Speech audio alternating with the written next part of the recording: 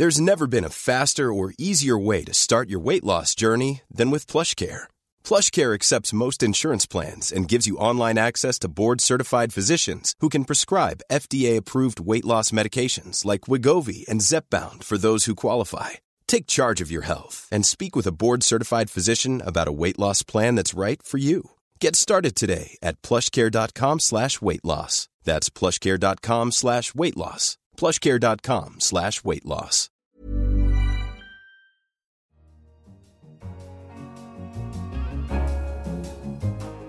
In London, this is The Economist, and you're listening to Tasting Menu, our weekly highlights podcast, serving up an appetizing platter of pros from this week's coverage.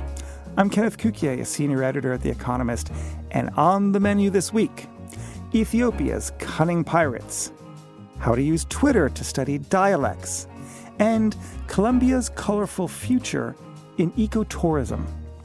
But first, the German problem was our cover line this week. Germany may be admired for having an economy that is strong and stable, but its persistent trade surpluses are bad for others. The country saves too much and spends too little, as our cover leader argued. At bottom, a trade surplus is an excess of national saving over domestic investment. In Germany's case, this is not the result of a mercantilist government policy, as some foreigners complain, nor, as German officials often insist, does it reflect the urgent need for an ageing society to save more. The country has a historic bind to this model. Underlying Germany's surplus is a decades-old accord between business and unions in favour of wage restraint to keep export industries competitive. And there is much to be admired in the system, as we noted. Harmony between firms and workers has been one of the main reasons for the economy's outperformance. Firms could invest, free from the worry that unions would hold them to ransom. Aber das ist nicht gut. The situation leaves the German economy and global trade dangerously unbalanced. For a large economy at full employment to run a current account surplus in excess of 8% of GDP puts unreasonable strain on the global trading system. To offset such surpluses and sustain enough aggregate demand to keep people in work, the rest of the world must borrow and spend with equal abandon. So, can the problem be fixed? Of course, you can find out how in this week's issue.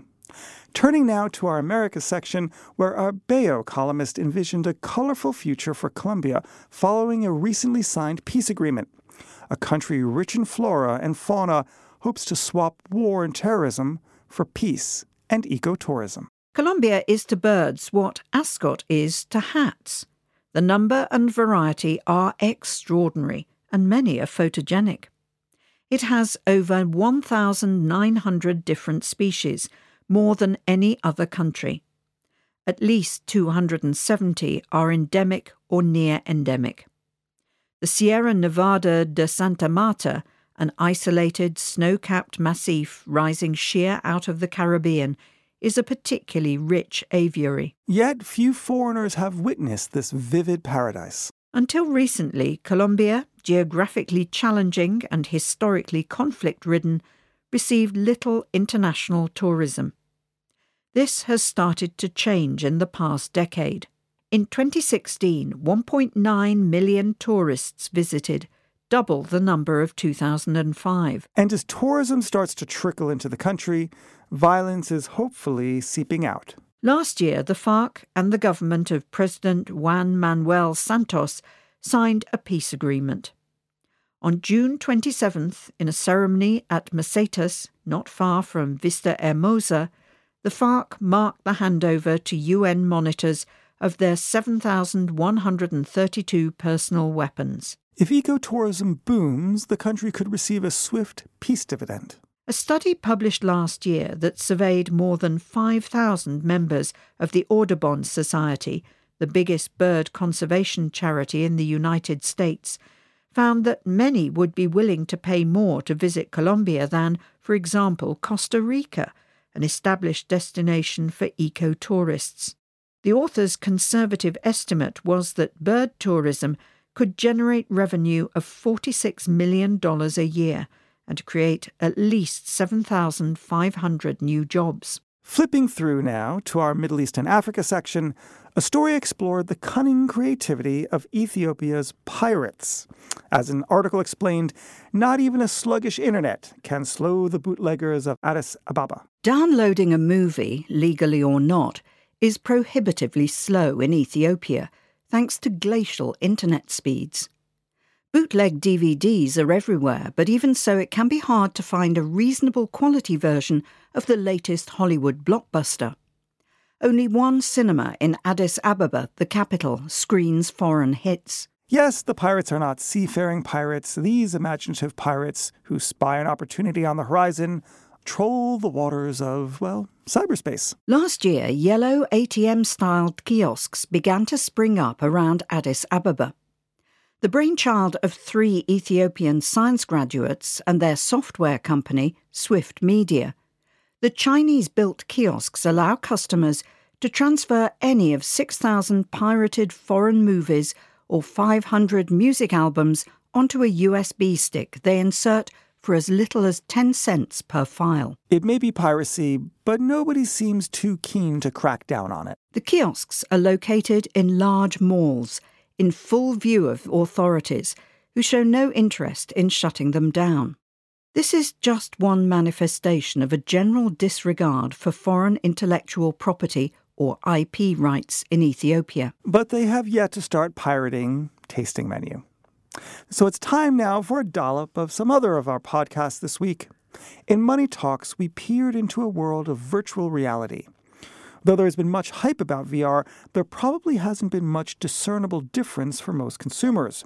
Our writer, Leo Mirani, explored the current and future landscapes of the technology and reported back. A big problem actually at the moment includes what the industry calls a chicken and egg problem, where there isn't enough content because there aren't enough people with headsets, and not enough people are buying headsets because there isn't enough content.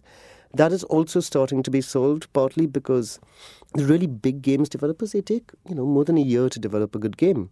And that pipeline started a while back, and now some of the games are coming to fruition. So all of these things are being slowly solved. Now on to Babbage, our technology podcasts. We looked at the evolution of one of nature's most striking technologies, whale teeth. The filter-feeding system of their teeth is known as baleen, from which the whales get their name, baleen whales. But they evolved from a land-based creature with more conventional teeth. So how did this happen? And what does it mean for evolution? What does it mean about us? Science correspondent Matt Kaplan explains how a fossil has shed some new light on a very old question. The fact that the teeth, when they're brought together, form something of a filter suggests that the animal was filtering food out of the water. But just because the teeth can form a sieve doesn't mean that the animal actually used its teeth in that way.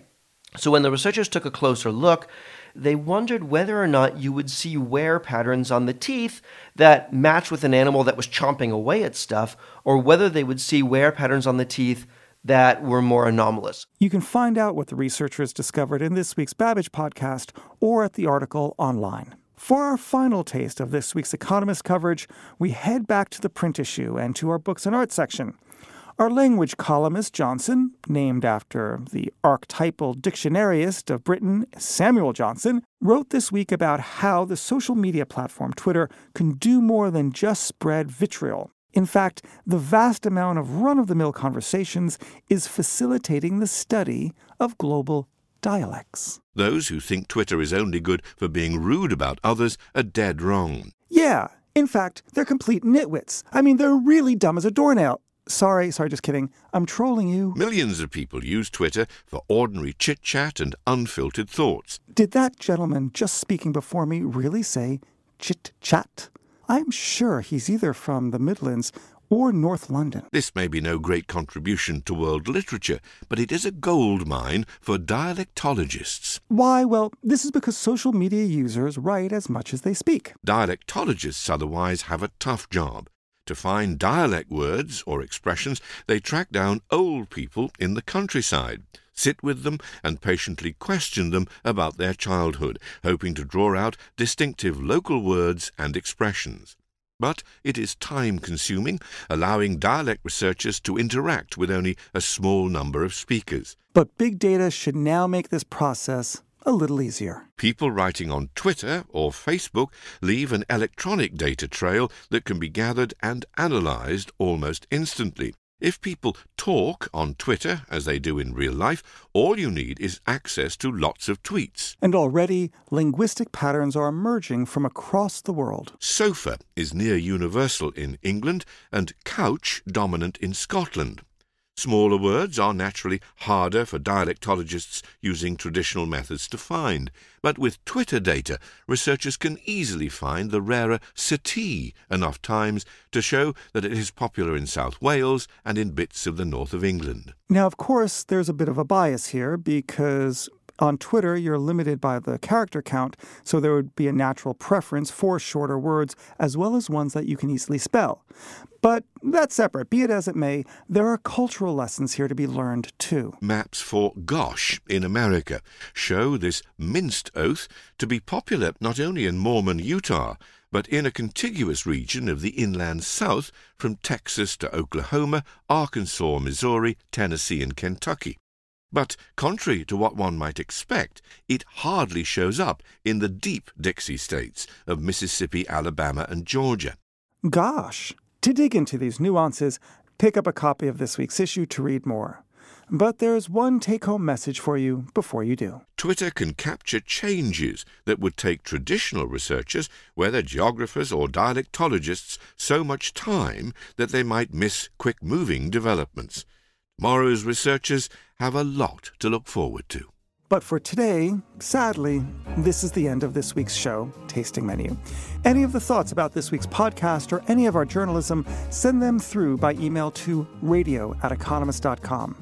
And if you like our work, please consider subscribing. Go to subscription.economist.com. In London, this is The Economist.